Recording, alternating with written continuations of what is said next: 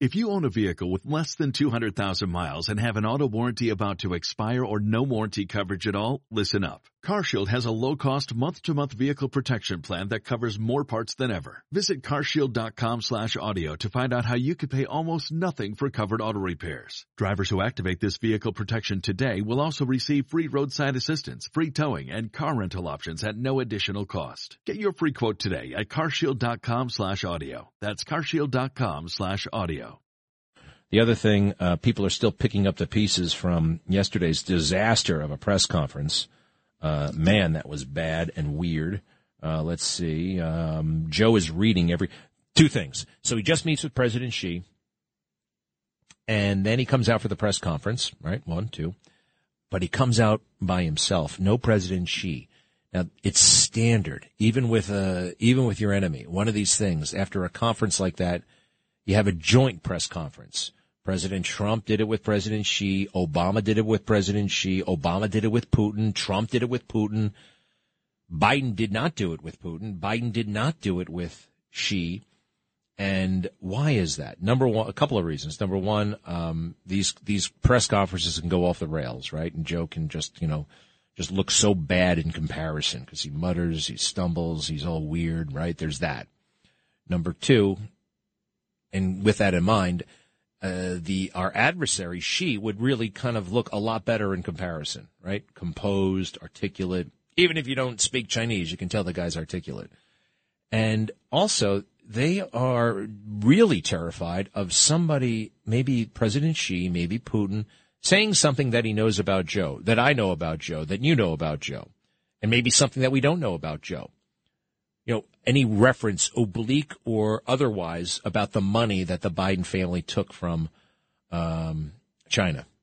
Can you imagine if President Xi, just like that, in a moment, we go from superpower to second-rate power. We're almost there anyway. That they would have total upper hand because our leader is completely compromised. That's a good question. So, number one, I have two questions. The press yesterday stunk. They stunk. Let me see here. Do we have any other questions? Cut 22, please.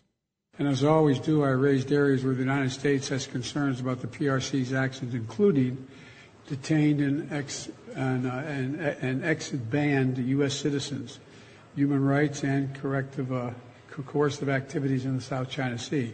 We discussed all three of those things. I gave them names of individuals that we think are being held, and hopefully we can get them released as well. No agreement on that. No agreement on that. All right, stop. I want to hear, it's just going through a laundry list of things. But it was all orchestrated to not make news, to not garner attention. The timing of it, 7:15 at night. It was actually 8:15.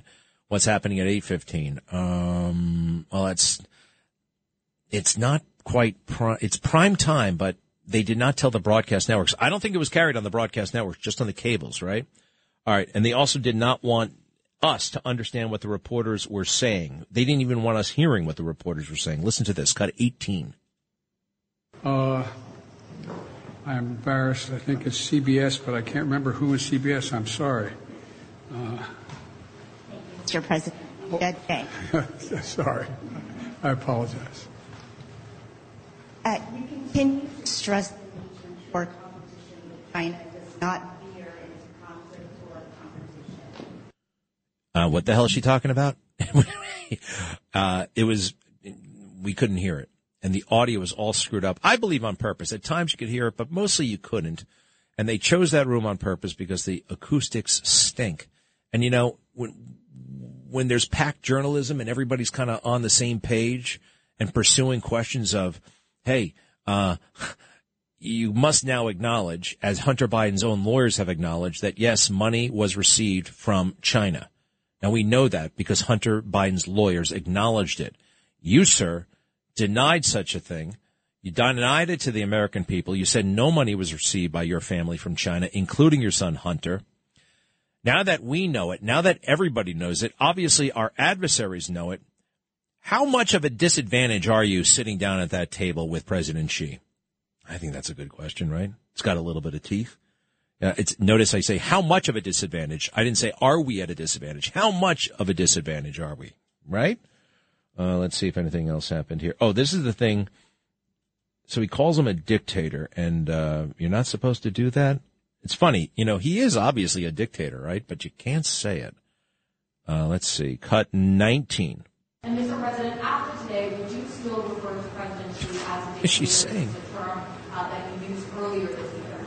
Well, look, he is. I mean, he's a dictator in the sense that he is the guy who runs a country that is a communist country that is based on a form of government totally different than ours. Anyway, it makes sense. All right, so he said, yeah, he's a dictator in the sense that he's the dictator. Now, you're not supposed to say that, apparently. I have no real big problem with it. Obviously, he's a dictator. The thing is, he's in the other room. You just had a conference about him. And if I ask that, do I think he's a dictator? Do me a favor, Diego, ask me if the president of China is a dictator. Mr. Greg Kelly, is the president of China Actually, do me a favor. Call me Mr. President, if you don't mind. Oh, Mr. President, is Xi Jinping a dictator? Xi Jinping is the president of China. They have a very different system of governing than ours. And we have very severe differences about how to govern a country. They have their way, we have ours. Ours, I do believe, is better, superior, and more fair. He is the president of China. I'll leave you to characterize it beyond that. Vote for me. Love that. I'm 10 times better. Let me see. This is fun. Ask me another question. Pretend I'm the president. Mr. President, let me think of a question. Wait, let me call on that fella back there with the glasses. I don't know your name. What is it? Fernando? Carlos? I'm sorry. What's your name again? Fernando. Mr. President, what should we do about Taiwan? What's your name again? Taiwan? Well, I would say Taiwan is the one question he handled okay. But he hasn't always handled it okay. Ooh, you remind me. He said we're a one China policy country. That's our policy. Period. I'm going to leave it at that. It's called strategic ambiguity. Now, he's been asked before by the fake news, like, would we defend Taiwan? And you know what he said? Yes. Yes, we would. Yes. Well, it might have felt good in the moment, but you're not supposed to say that. Bottom line, I'd be a better president than Joe Biden, and everybody knows it. Thank you.